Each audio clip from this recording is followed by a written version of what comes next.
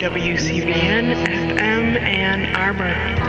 People say beware, but I don't care.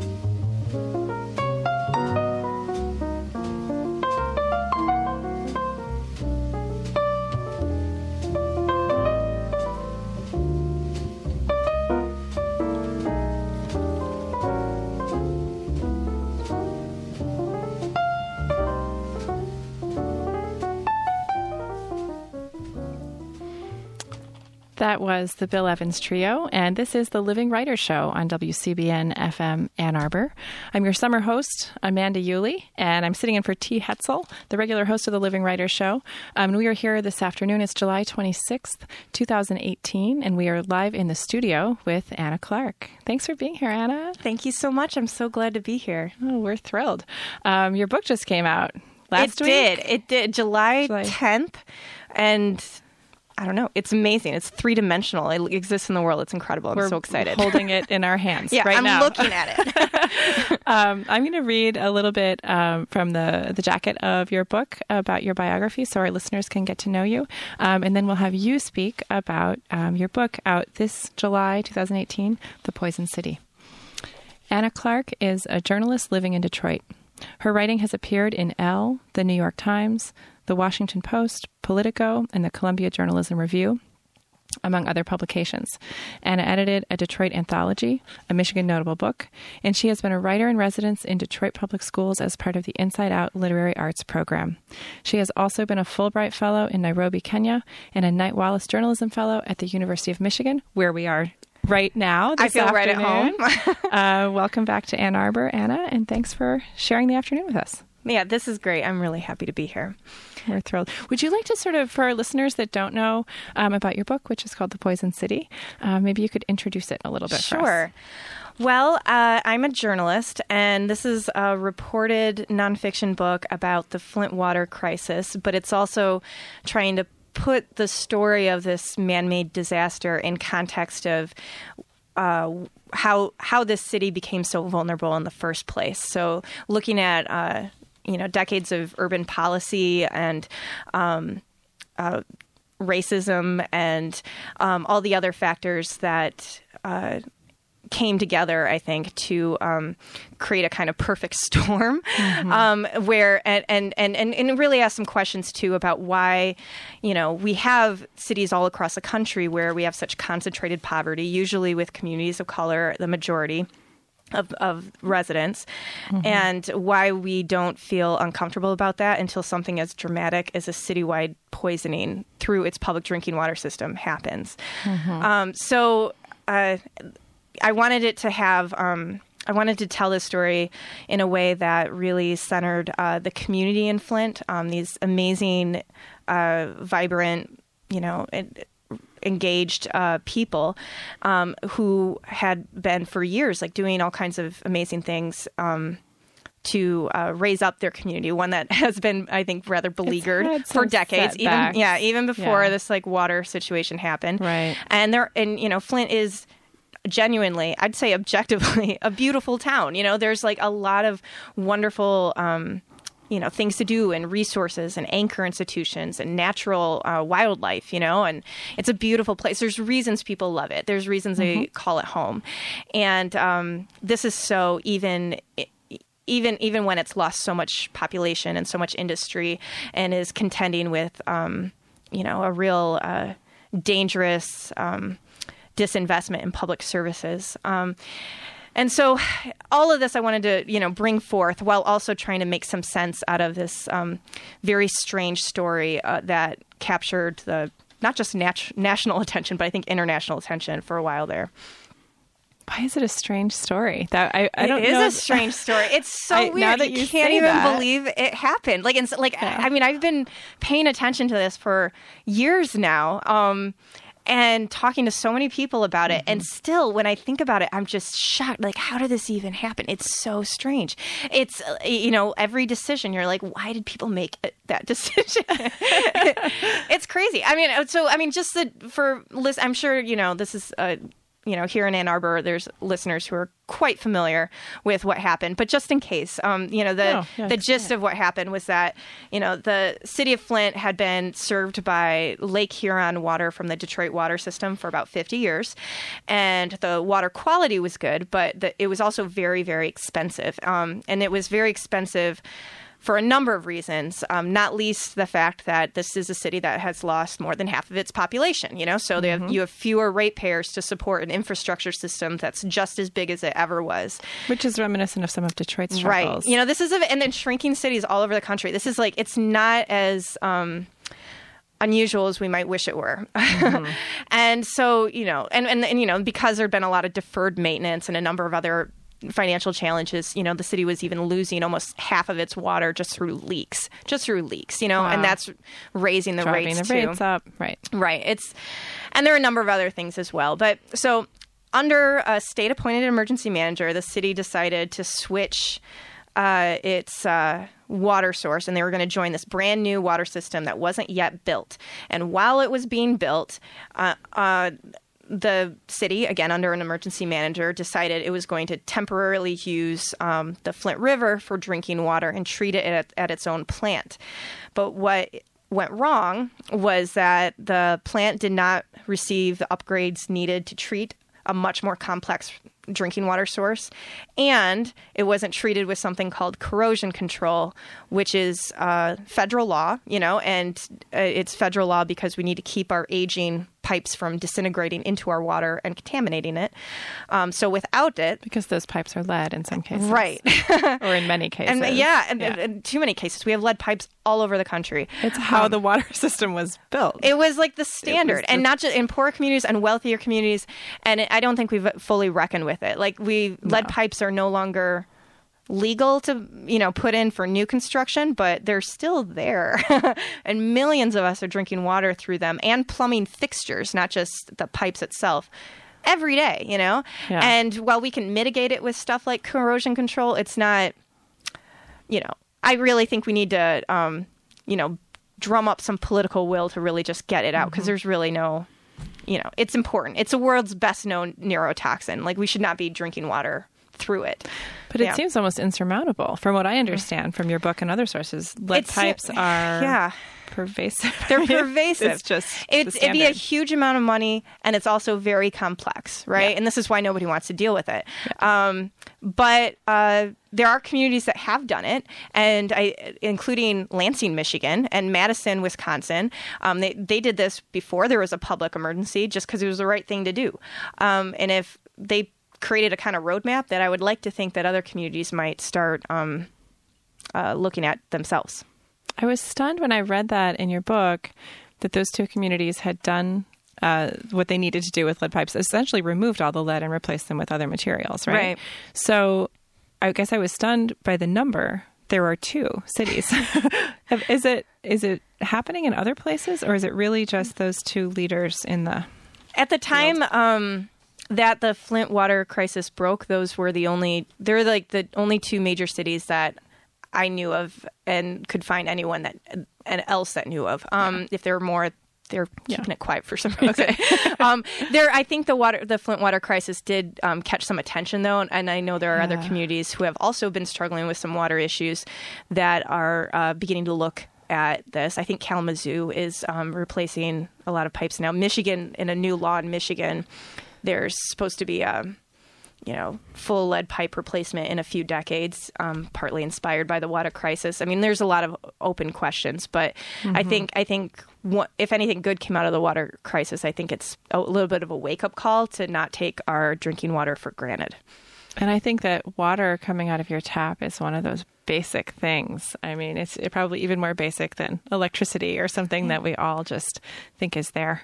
And we assume it's safe. You assume it's, and this is like, and that's actually speaks to what a triumph our public drinking water systems are. I mean, it's something we can really be proud of. I mean, it has been transformative for public health. You know, we have saved so many lives by making drinking water accessible and cleaner than it was 200 years ago. And that's wonderful. That's fantastic. There are some hard-earned lessons along the way, not least the fact that all people need access to clean water for it to work, you know, and not just some people. That's just how public health works. And I think it's a gift that we've been able to take it for granted, but you know, it can't go without us paying attention to it forever. Without drinking water, unlike electricity, without drinking water, we literally die. Yeah. So I think we should get it right. Yeah, I think you're right. This is the Living Writer Show. We're speaking to Anna Clark, who's author of The Poison City, just out this July 2018. I wonder if you could tell us a little bit about your personal connection to the city of Flint. Obviously, you've built a deeper connection in the last several years writing this book, but you have a little connection that goes before that, right? I guess I do, and I didn't even know it until I was already working on this book. I mean, in some ways I felt a connection to Flint simply because I just recognized a lot there. Mm-hmm. I've been living and working in Detroit since 2007. I grew up in St. Joseph, Michigan, where my family's home ground is in Benton Harbor, right across the river. These are cities that have a lot of the exact same challenges that Flint has. And my own family grew up struggling and trying to make ends meet. And that, so when I go into Flint, I feel like things feel familiar to me. There are things I've thought of before and paid attention to before or struggled with myself. But yeah, while I was working on this, I found out that my grandmother was born in Flint.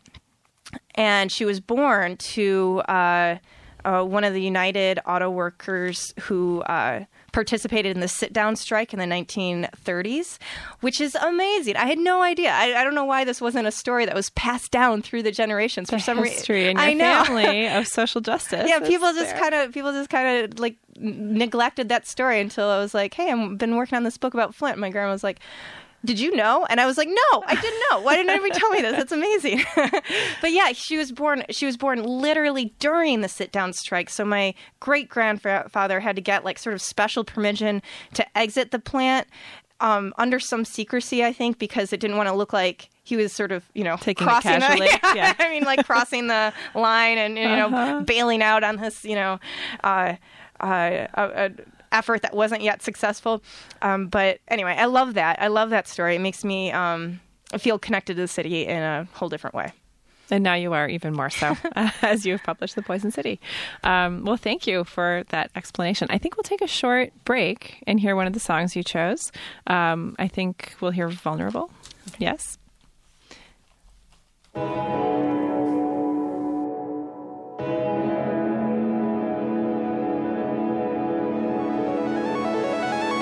There's a pain in my shoulders, there's a pain in my neck. I'm jumpy and I'm shifty and I haven't slept yet.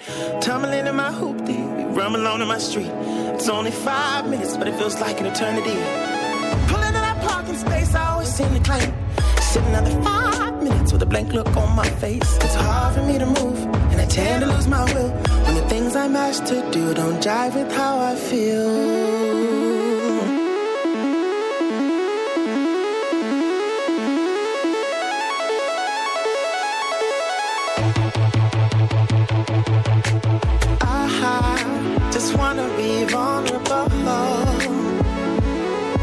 So give me a chance to show it all.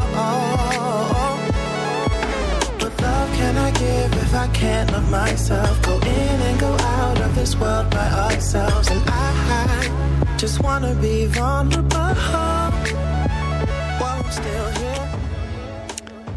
This is the Living Writers Show on WCBN FM Ann Arbor. We're here with Anna Clark. Hello. Hi. And tell me why you chose that song, if you will. Sure. Well, first of all, the songs I picked for this show, some of them were a mix of songs that I will forever associate with writing this book. But this one I picked because I wanted to showcase a contemporary Flint artist. I mean, the city of Flint has a very rich history of music and art making of all sorts. There's a lot of fantastic writers who came from there and are still there. And this one by Tunde Olanarian is he's kind of making quite a name for himself. He's kind of hot. He is. Yeah, he's a big deal. Yeah. And so I'm excited for that. I'm excited for how imaginative he is and how visionary he is and how he takes risks with his art. And I picked this particular song about called Vulnerable because I think about that. That's a word that's kind of stayed with me when I think about Flint itself and the people in it and how they've had to cope with being made vulnerable and how they've how they take care of each other and cultivate their community in the midst of a lot of challenges. Thank you for explaining that. When I read the book, and of course, I'm a local person who reads the newspaper and who is sort of, I felt up on this issue before I picked up your book. But what was striking to me about it was the beautiful way that you made it one cohesive narrative. And I think that for people who live here, who may read the paper and hear various public radio stations or other news reports, you're getting different information. Sometimes the reports were conflicting. Sometimes there was blame being shifted, of course. But then there were so many little pieces that you were able to put together into one, I'm not holding the book anymore, how many page narrative that all sort of hung together. And that seemed like such a feat on your part and really such a valuable thing for local people who care about this issue to really dig into, to really understand start to finish. And you start at the very beginning with the settlement of the Flint area in its earliest days. And you go all the way through. You told me before the show you wrote up until about May of 2018 for this July 2018 release. So it's a very comprehensive, long look. How did you achieve that? How did you sort that all out and make it one story? That's a good question because I was really feeling my way through it blindly, for a while too, because I needed to figure stuff out too. I had covered some of the Flint story through articles that I'd written, different angles. But one reason I was really excited about the opportunity to do a book is because this is a story that clearly called for a longer look, right? It's confusing. It's just a confusing story, especially when you're taking it in this iterative way, when you're just seeing like kind of a micro headline here and a little update there, and there's so many names, and there's things that a lot of us hadn't thought of before, like, water treatment, or how pipes work and, and just figuring out how to trace accountability, in this, it's just, there's a lot of confusing pieces. And so what I wanted to do is, bring it together. I'm so glad to hear that it felt like that for you, because I wanted to, kind of pick up all the little pieces that are out there and, connect them in a narrative that not just made sense, but also, was elevated in a way that you could feel like the emotion of the story too, right? And of this place, so, which can sometimes be lost in some of the news dispatches, even ones that have somebody, telling their own story or something like that. It's just, this is like, for people in Flint, it's this is something that is experienced, in a day-to-day way. And so I wanted to give, readers some of the sense of that, some of that sense of how everything that happened comes in context of what happened before. Yes. Oh, it does. And I think you make an excellent point. If you live in Flint and if this is the source of your hydration and your life, you're living it every time you're thirsty, every time you need to bathe. Like you have to think about it all the time. I stayed there. I would stay there for, I think a couple weeks at a time, and it's amazing how many times you have to remember something, like, like when you're at the coffee maker, for example, or when you're like putting in water for a pot to, I don't know, make new pasta or something. Or, like there's people who are worried about, I'm thinking especially of 2016, which is when I spent the most time there. So this is like pretty early after, a lot of this had really peaked in the spotlight. But people were worried about, watering their garden and then eating the vegetables out of that garden, or the water they gave their pet. Or, there are people who had crock pots in their bathrooms so they could heat bottled water and then pour that into the bathtub so they could take a warm bath, because they didn't trust what was coming out of the faucet there. I mean, and the stress of this, the stress of this is like, is something that like we can't quite measure. I don't think, but it really takes a toll, and it's just exhausting. And, at a certain point, people don't want to talk about it anymore. You know what I mean? Like it's important, but like they also want to like live the other parts of their life, while not losing sight of this, while not wanting other people, to lose sight of this, knowing it's very important, but also just feeling hungry to just live a normal life. Yes. Well, it seems like it would be an all-consuming part of living in Flint. And it was then when the crisis was at its peak, but I can't imagine it's entirely resolved now. Yeah, that's when people say this is, it's a matter of dispute, right? So the state, after several rounds of tests that showed the lead levels in Flint being about on par with where they are in other communities, though no amount of lead is safe. They decided to stop providing bottled water distribution. They did that in April. And a lot of folks in the community are upset about that because they felt like that should have continued until all the damaged pipes are replaced, which is going to go on until 2019 or 2020. And just besides that, lead isn't the only thing people are worried about. There's a number of other contamination issues, and people just have questions. They're uncomfortable with the fact that the same people who are saying is safe now are the ones who said it was safe before. And you can understand where they're coming from. Like, even if we take the state at its word and it's 100% true that the water is safe to drink from the tap, even without a filter, like let's say that's true, you can't blame people for being very cautious here. There's some skepticism, right? Like, there's some deep earned trust that was broken, and it's just not going to be turned on overnight. Yeah. Well, I think your book does a wonderful job of explaining that sort of day-to-day feeling, which I think was striking to me because as a person who does not live in Flint, but who cares about the issue, as I said, you see these headlines or you see things that, I think could be a little bit misleading. You see the little soundbite. So, you heard a lot for a while, it's not the water, it's the pipes. Or you heard, you would hear these little things that kind of explain it in a quick way, and I don't think it can be. Obviously you don't either. Well, what I hope is that when people read this, they feel empowered to, understand the ongoing headlines that continue to come out of Flint, and also feel, more, engaged and knowledgeable about their own communities, like they can ask better questions about, water in their own communities. And also not just water, but the other issues that come up too, like, other environmental injustices that might be playing out that aren't directly related to drinking water, but nonetheless share a pattern with what we see in Flint, or questions about access to democracy and voting rights, and all these other things that were really pertinent with how things unfolded in Flint. I hope readers can take that back into their own communities and how they engage with their own public officials and their own neighbors. Yeah, I think they will. It's a motivating book as well. Oh, that's great.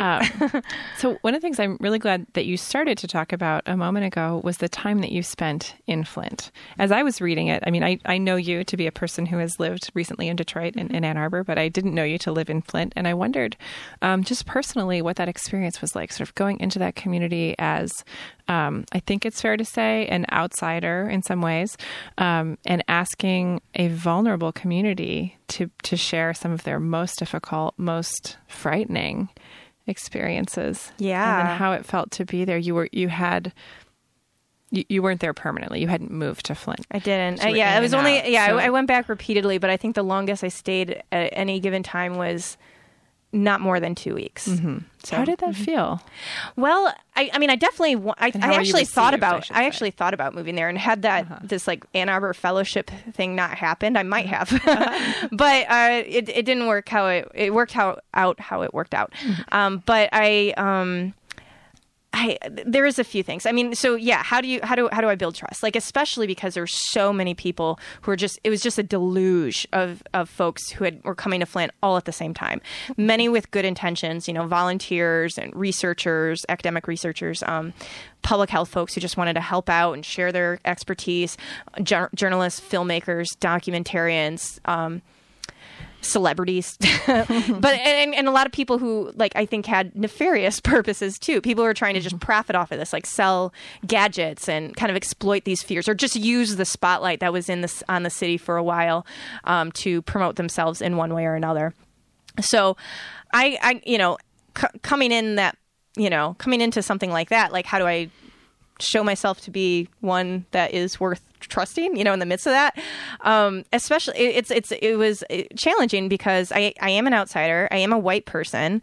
I am somebody who doesn't have an affiliation as a journalist, so I didn't have that sort of instant credibility that comes with saying I'm here from the Detroit Free Press, or I'm here from the New York Times. And people, one of the first questions people would ask when I wanted to talk to them for this book was, well, what's your angle? What's your angle on this book? And especially in the early days, I was, I didn't have an angle. I mean, I had questions and I had ideas. I'd written some articles that were out there and I was happy to share, but I was really trying to understand what was going on, and I was very open-minded. I was like, just, you tell me what the truth is. You know what I mean? Like, tell me what the story is. What should I be paying attention to? Yeah. But I think that question, that response also, that was the truth, but it also made people think I was being a little cagey, you know what I mean? Like, they're like, who's this lady? Yeah. She's writing a book. I don't know her. She's not from here. And she's saying she doesn't have an angle, but maybe she's just, maybe she not being forthright with me. Who doesn't have an angle. Right. They're guarded and they have every right to be. Of course. So I think, the only thing for me to do was to, first of all, just be as present as I could. I would go to Flint even on days when I didn't actually have anything in particular to do there, just to work from there, just to go to events, just to wander around. I think it was important for me to just kind of absorb what I could about the feeling of the community, but also I think it was important to be just visibly present, to show that I wasn't just kind of flying by and I was there, and also I helped to start building relationships in a way that I could, start that facilitated introductions, so, the lady whose house I stayed at when I was there, I could be like, oh, I'm staying at Jan's house. And they'd be like, oh, I know Jan, she's great. It's a bit of a small town, isn't it? Yeah. I mean, it's like, is that fair to say? There is a lot of, I think it's bigger than people realize. We talk a lot about how much population it's lost, so people forget that there are almost 100,000 people who do live there, and a commuting population that's much higher, but in the outer suburbs, right? Right. But there is a, people seem to know each other. There's like not many, people are connected, in chains. Yeah. It doesn't take you long to realize you all know each other. Has this crisis? I was trying to think of the one word, and I failed to encapsulate the whole issue. Has this crisis in Flint brought people together in new and different ways? I'm not saying. I mean, the upside is, yes and no. Yes, in the sense, yes, in two ways. From what I've heard from other people, like I remember one person telling me how, within Flint, this is like an experience that everybody has shared in a way that's different than even the challenges that have happened in the past. And, and she found herself, standing in line at the bank, somebody who's telling me the story, and somebody makes some passing comment about some news item that happened, and everybody at the bank, rich and white, and poor and black, and, and everybody, or different combinations. Yes. And they, and they all like sighed in exasperation in unison, and she felt so, it made her feel like, bound to neighbors that she hadn't felt as connected to in the past, you know? And I think that's a lovely thing. And people, a lot of community organizers that were working in very different ways joined together in something they called the Coalition for Clean Water to help bring this to light, you know, in 2015. And they did, they put aside, you know, differences and joined tactics and succeeded. They succeeded. I mean, and that's pretty inspiring too, I think. I think that's probably one of the most unsettling parts of this. You know, we try to always explain in our minds injustice, you know, and figure it out. But this was everyone that was in Flint. Right? Yeah. I mean, everybody was affected. I mean, there is, you know, not everybody was exposed equally, but everybody lost their voting rights. Everybody had contaminated drinking water that ultimately they couldn't trust. And everybody is very interested in justice for themselves and for their neighbors. Yeah. And everyone faced uncertainty about how safe the water was and what's next. I want to talk a little bit more about that inequity between Flint residents who were impacted more and less when we come back from our next musical break. We're talking to Anna Clark, who's author of The Poison City. I'm Amanda Yulee. This is the Living Writers Show on WCBN FM Ann Arbor. Let's hear a song.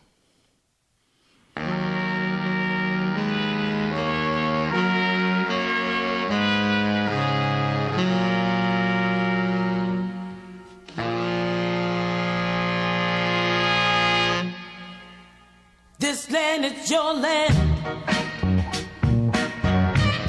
This land is my land.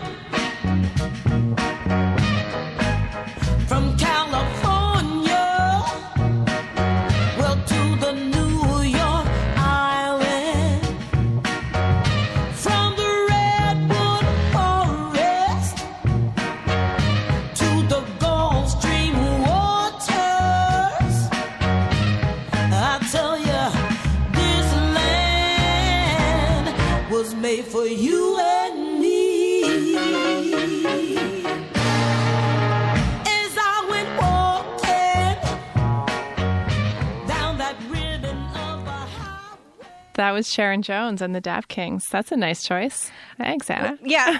One reason I picked that is because, first of all, it's just a great song. It is a great song. I sort of wanted to hear more. It's so catchy. And also because I love, you know, that's one of the themes of the book is the common good, right? You know, and how do we create civic spaces that are inclusive and equitable? Yes. Thanks for shining a light on that with your book, The Poison City. By the way, I want to thank our engineer for the day is Frank Yulee at the board, making all of these songs and all of this good stuff happen through your radio.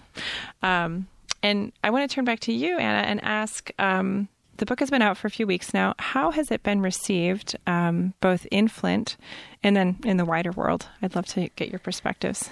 Honestly, it's a good question. I'm still kind of trying to take it in and take its measure. I mean, it still feels to me pretty new, but it's also exciting because I am beginning to get feedback, right? You know, both from folks who are excruciatingly familiar with the story, as in Flint, and also those who, you know, have this sort of, you know, care about it, but I have a kind of a foggier memory of what happened and maybe have never been to Michigan, let alone Flint, and are like, wait, what was that again? What, you know?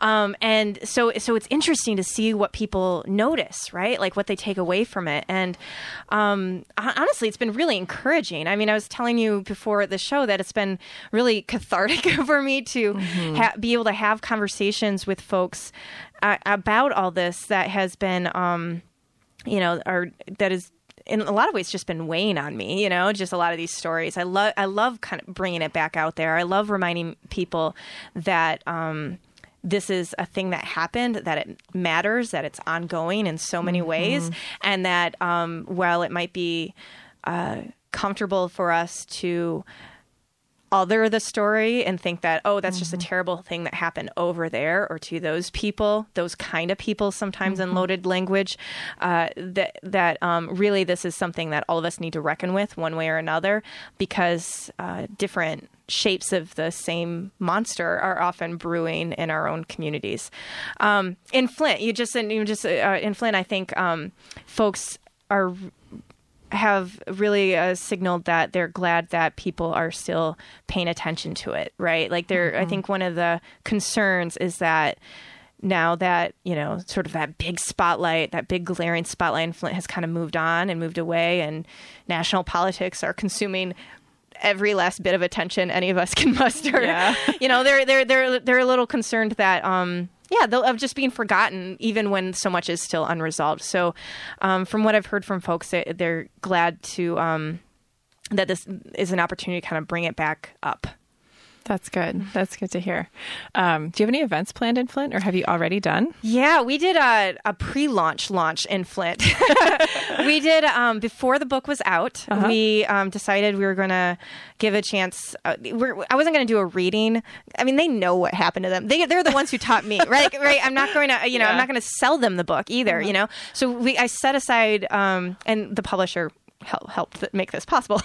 We set aside 100+ books to give away to the Flint community for free. And we had an open house at Tenacity Brewing, which is the first and only brewery in Flint, in a repurposed firehouse on Grand Traverse Street. It's lovely.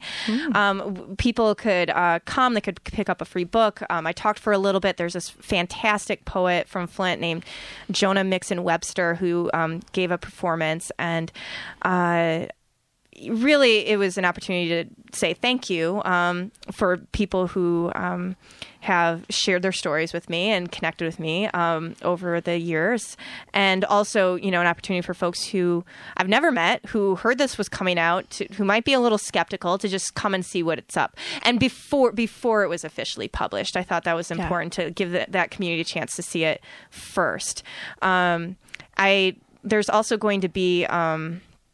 the Society for Environmental Journalists is having its national conference in Flint. That's going to be coming up in October, and that's another opportunity to kind of share stories it's a perfect connection there. Yeah. And there's also a wonderful bookstore in Totem Books. And if anybody at Totem Books is listening, I'd love to also come visit you and do a reading there sometime. That sounds like a perfect opportunity. Well, good. We touched on this before the last musical break, but I wondered if you could elaborate. One of the things that I enjoyed about how you sort of make the case in the book is that you really connect systemic racism to how this crisis played out for the people of Flint. And I don't think that that's a part that's widely understood, again, unless people have, heard that 4 or 5 word phrase put together. And it's sort of like it's the pipes, not the water thing, where you say, it's systemic racism. But it's very seriously, deeply connected historically and otherwise. And I wonder if you could talk about that piece and help our listeners understand how that works. That's a huge part of this book, and because it's a huge part of what happened. So what I talk about is how, Flint, which had this ignoble history of being literally the most segregated city in the North and the 3rd most segregated city nationwide, a city that even as it was growing, in with one of the world's most powerful industries. Its population was, soaring, including with African American migrants from the South. The lack of fair housing and other equal opportunities really reached a breaking point in the 1960s, as it did in many other cities, and through a variety of twists and turns, Flint ended up being the first city in America to pass a fair housing ordinance by popular vote, which only by 30 votes. It was a wild story, and it's in places where fair housing ordinances had come up for vote and failed include cities we're used to thinking of as more progressive ones, like Seattle and Tacoma and Berkeley. And Flint, and what ended up being this like pioneer, which is amazing. But less than 2 years later, the U.S. Census records its first ever drop in population. after, again, like many other cities, after a lot of civil rights victories, fair housing as well as school desegregation, as well as just increased numbers of African Americans, white people started leaving, and they were supported in these choices by urban policies, federal and statewide, that were incentivizing the growth of suburbs at the expense of core cities. This led to this is the beginning of the disinvestment that sets a city like Flint up to fail in so many ways. It's what made it vulnerable even before a water crisis happened, and it's also literally made the water better in the sense that because these pipes were corroding, the water that sat stagnant in areas that had more vacancy was likely to get more concentrated with lead and other toxins by the time it reached a tap. So neighborhoods in Flint that had more vacancy than some of the some other ones were more likely to see the, orange and brown discolored water that became famous. That color was actually corroded iron, also in the infrastructure. Right. Lead was invisible. And those neighborhoods that were more vacant were neighborhoods with more poverty and more people of color for the most part. Yeah, that's a right? pattern that's like hard to ignore. I mean, Flint is, it's like 57% African American today. It does have a large white population and a smaller but robust Hispanic population. And again, everybody was affected. But of course, as is so often the case, these more vulnerable communities are in fact more vulnerable neighborhoods, and also I really tried to kind of show how I think the city, even though it has like a 40% white population, including some, really well, people who make money. It's not just poor white people. The city as a whole is sort of racialized as black, I think, in the way the state sees it. And why do you think that is? Do you have? I think it's an extension of the days of redlining. So you could have a black neighborhood or a white neighborhood, but you can't have both. And if you did have, if even like one or two black people move into a white neighborhood, that neighborhood's done. It's racialized as black. And I think we're seeing the same thing on a citywide basis, So both Flint and Detroit, for example, are majority African-American cities, but Detroit's much more so than Flint. It has like an 80-some% African-American population. But both cities are seen as, black cities. And they are, of course, and that's seen as a negative by people who have power. And the life and death consequences of that play out again and again and again. They do. So you were just sort of edging into something I mentioned before, which is the notion of blame in this. And I'm not in any way asking you to cast it. In fact, what I found really admirable about the way you lay out this whole situation, very factually, is that you seem to be extremely even-handed.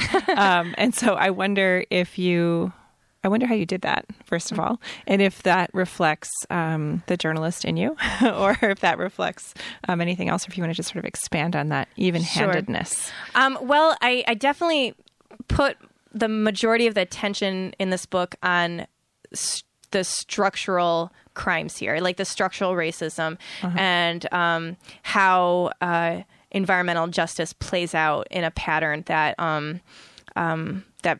that embodies that manifests that. So that given putting the attention there, I think like leaves less room to pick out certain individuals, because I'm trying to make the case that even if somebody didn't do something intentionally, it's still a violence, because like that neglect is not a passive force in these communities. It's an aggressive one. It's sort of like the lie of like color blindness, like it just because it's not quote unquote on purpose and explicit doesn't mean doesn't mitigate it. It's not an excuse. And this likewise with lead, like just because we can't see it, just because the pipes are underground doesn't mean it's not causing harm, active, real, tangible harm. We should be thinking about it. We should be thinking about it, right? So I just so some of what the even-handedness might be like, I think just like putting my focus on the structures that made this crisis happen and looking at this institutionally. But just in a shorthand way, I think it's pretty plain to see, and a number of investigative committees have already, come to this conclusion. The majority of responsibility lies on the Michigan Department of Environmental Quality, and they had the responsibility for supervising this drinking water switch. Mm-hmm. And they're the ones who permitted this lack of corrosion control treatment and the upgrades to the treatment plant and so on. And it had an especial responsibility, I would say, given that the state also had unusual authority in Flint with an emergency manager. Right. Situation. And there's a number of officials with the MDQ that are currently facing criminal charges related to this. Right. I was going to say that's sort of playing out in the courts. So yeah. You can stay out of the blame. We'll find out a lot more, I think. I think there's a lot more to be revealed. As well. We're speaking to Anna Clark, who's author of The Poison City, and this is The Living Writers Show on WCBN FM Ann Arbor. Anna, do you want to, after the break, maybe read a short selection? Do you have something chosen? I would be happy to. Very good. Well, let's hear the next selection and hear you read after that. Okay.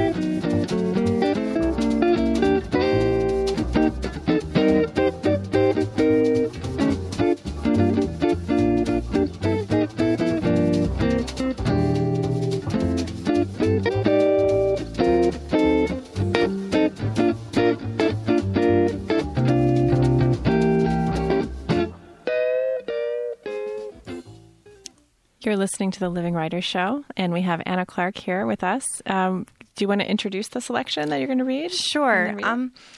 Well, I'm taking a left turn here, and I decided I was going to read something from a middle of the book that's not Flint specific exactly, but looks more at the history of lead, which is something that I was learning about as I was writing this book, and I think it's just wildly fascinating. So this is just a little bit of that.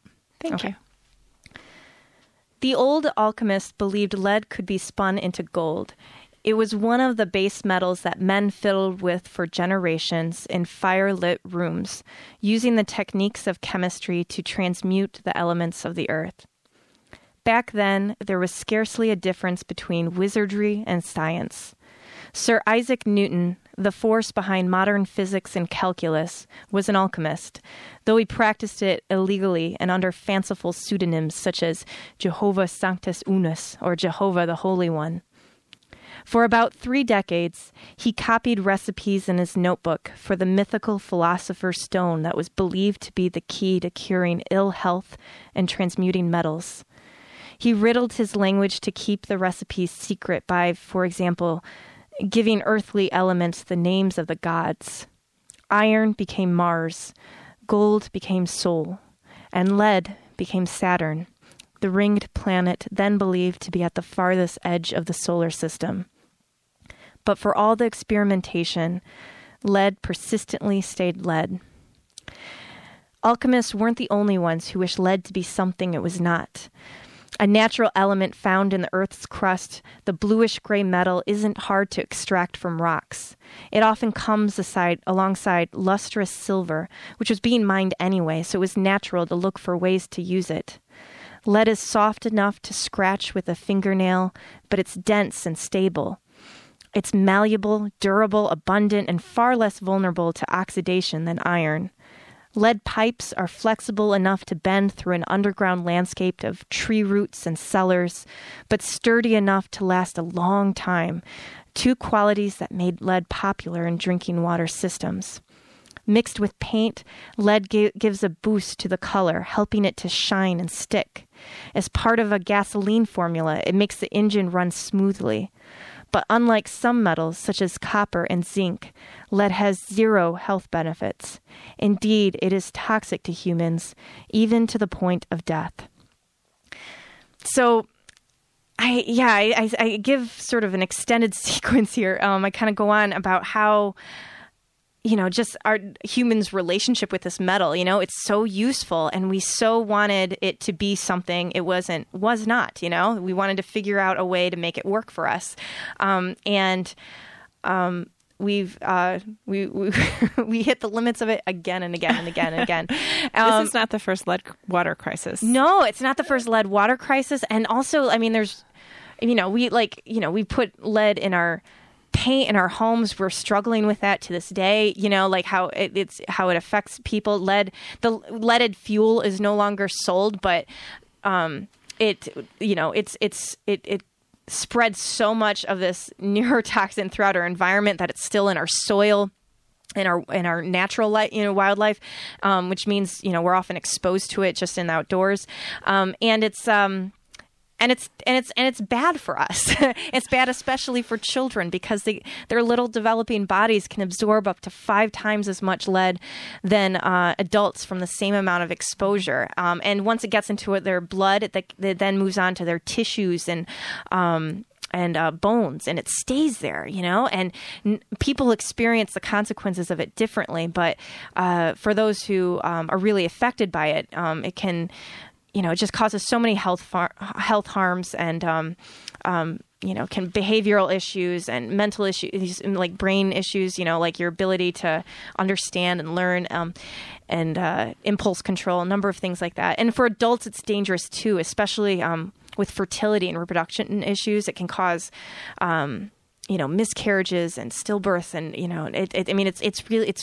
it's bad, and has been for some years. And it has, and we know this, that it's bad. And we know this, and this section kind of like looks at that. How, even you can find old. You can find records of thousands of years ago in Egypt where lead was talked about as a murder weapon. It's crazy.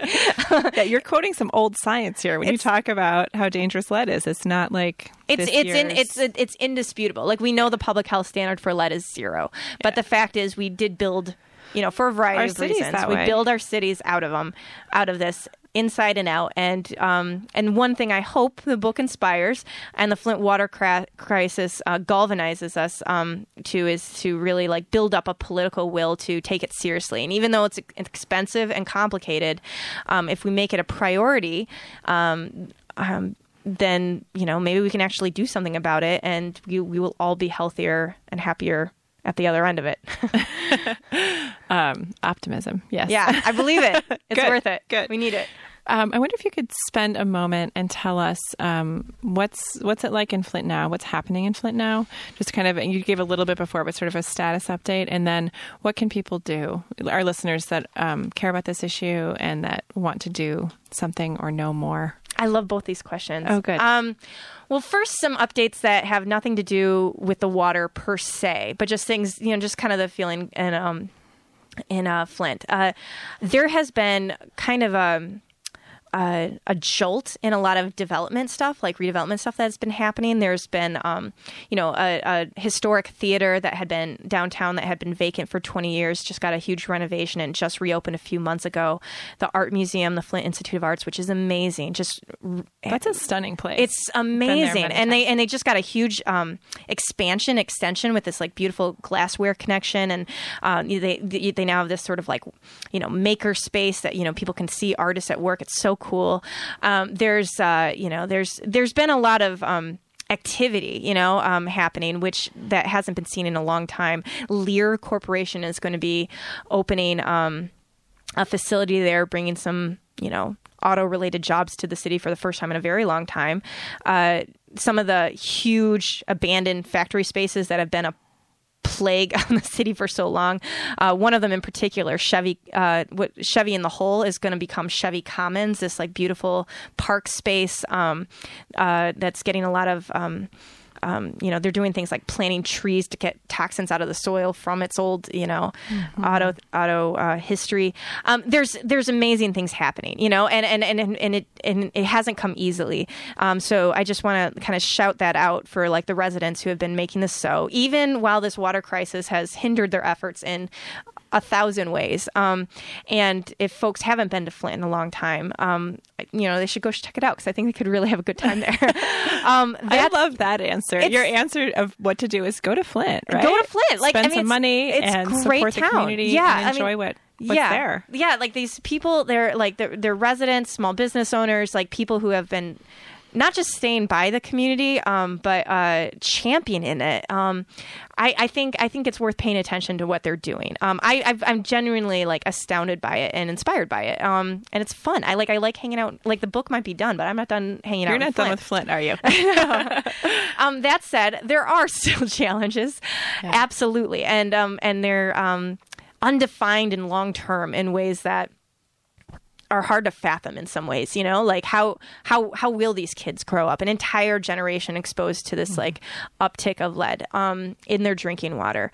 Some of the things that have been happening are like, sort of expansions of health coverage. There's some new charter schools, I think, that are opening that are in brand new buildings that are going to be sort of like wraparound schools in a lot of ways, with like teachers and staff that are like especially, trained to recognize, the signs of, lead poisoning or special needs and be able to serve them. And also, serve the ones, give great educations for all, whether or not, the kids are manifesting some symptoms of this.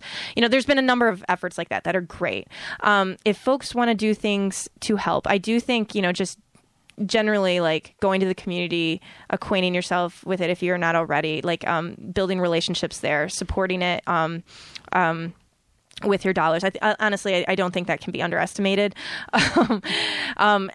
Also, if people want to do something that's, sort of explicitly helpful for community organizations that I think are doing a lot of good work.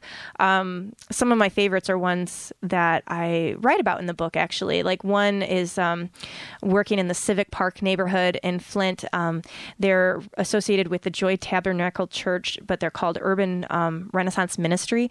What they're doing in this neighborhood that had been built as a segregated General Motors developed, community, that one that has been hard hit by a lot of vacancy and a number of other issues. They're really reimagining what a city can look like that is inclusive and just. And they're doing things like repurposing vacant houses to meet community needs. So like one house will be the health house, where you can get a number of wellness needs met. Another house is the agriculture house, where you can do urban farming and community gardening on the lot outside, the vacant lot outside, and you can go inside. You can learn canning in the kitchen. They've been a pretty key resource for water access, water distribution, which the residents are doing themselves now. Again, with bottled water. Bottled water for folks who. Especially folks, seniors, things, people are more vulnerable. They do great They do great work. And oftentimes, with limited means. So they're a great one to support. And also, places like Burston Fieldhouse, a neighborhood nexus for youth on the north side, is doing good things. There's a community magazine called East Village Magazine, all volunteer run. I think that's... They do wonderful work in chronicling the what's happening in the city, informing their neighbors. They've been doing it for 40 years. They're really good at it. They could always use more help. So. The book is The Poison City, and we're speaking to Anna Clark today. It's been such a joy to have you talking about this book and the process of your writing it. Thank you for sharing that with us. Thank you so much. This is great. You're wonderful, Amanda. Goodness. Thanks for being here. So before we go, a couple questions I ask many of our writers who come on. What are you working on next? I know it's so soon. Your book just came out, but what are you writing now and what are you reading now? Oh, it's so good. That's good questions. Okay. Well, writing, like, truly, I'm not up on that yet. The break is well deserved. If the answer is a break, yeah, that's okay. I'm kind of taking a break right now. I am excited to write again, both about Flint and about completely different stories. Yeah. But I think I need the like restorative space of taking in other people's stories. So reading has been robust lately. That has been very exciting. I read I've been a fan of Alice Munro for ages, but just last week I read her very first collection of stories, her very first book called Dance of the Happy Shades, published 50 years ago this year. And it's so great. It's so wonderful. She's just a wonderful I haven't read that one. She's amazing. Like there's some of the stories I'd read before in other anthologies, but you can tell that they belong in this book together. And especially for those of us in the Great Lakes region, because it's I think it's definitely a to read, it's because most of these stories have some connection to the, small towns on the Lake Huron on the Canadian side, and there's so much that is so familiar. It's almost unsettling. Back to water. I love how you brought that back. I think we're out of time. So we will say thank you again, Anna Clark, and we'll hear our last song and see you soon. Thank you. Wade in the water, wade in the water, children, wade in the water, my God's gonna trouble the water. Come on and wade in the water, you gotta wade.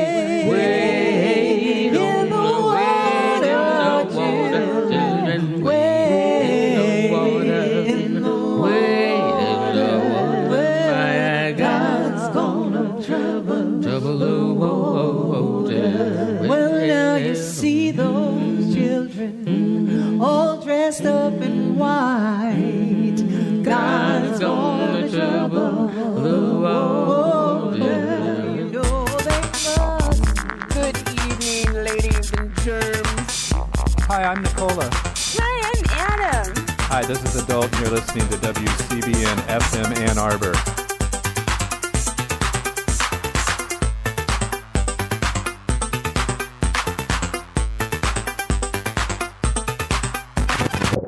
It's now time for Move Your Ass. Our first exercise consists of 3 parts.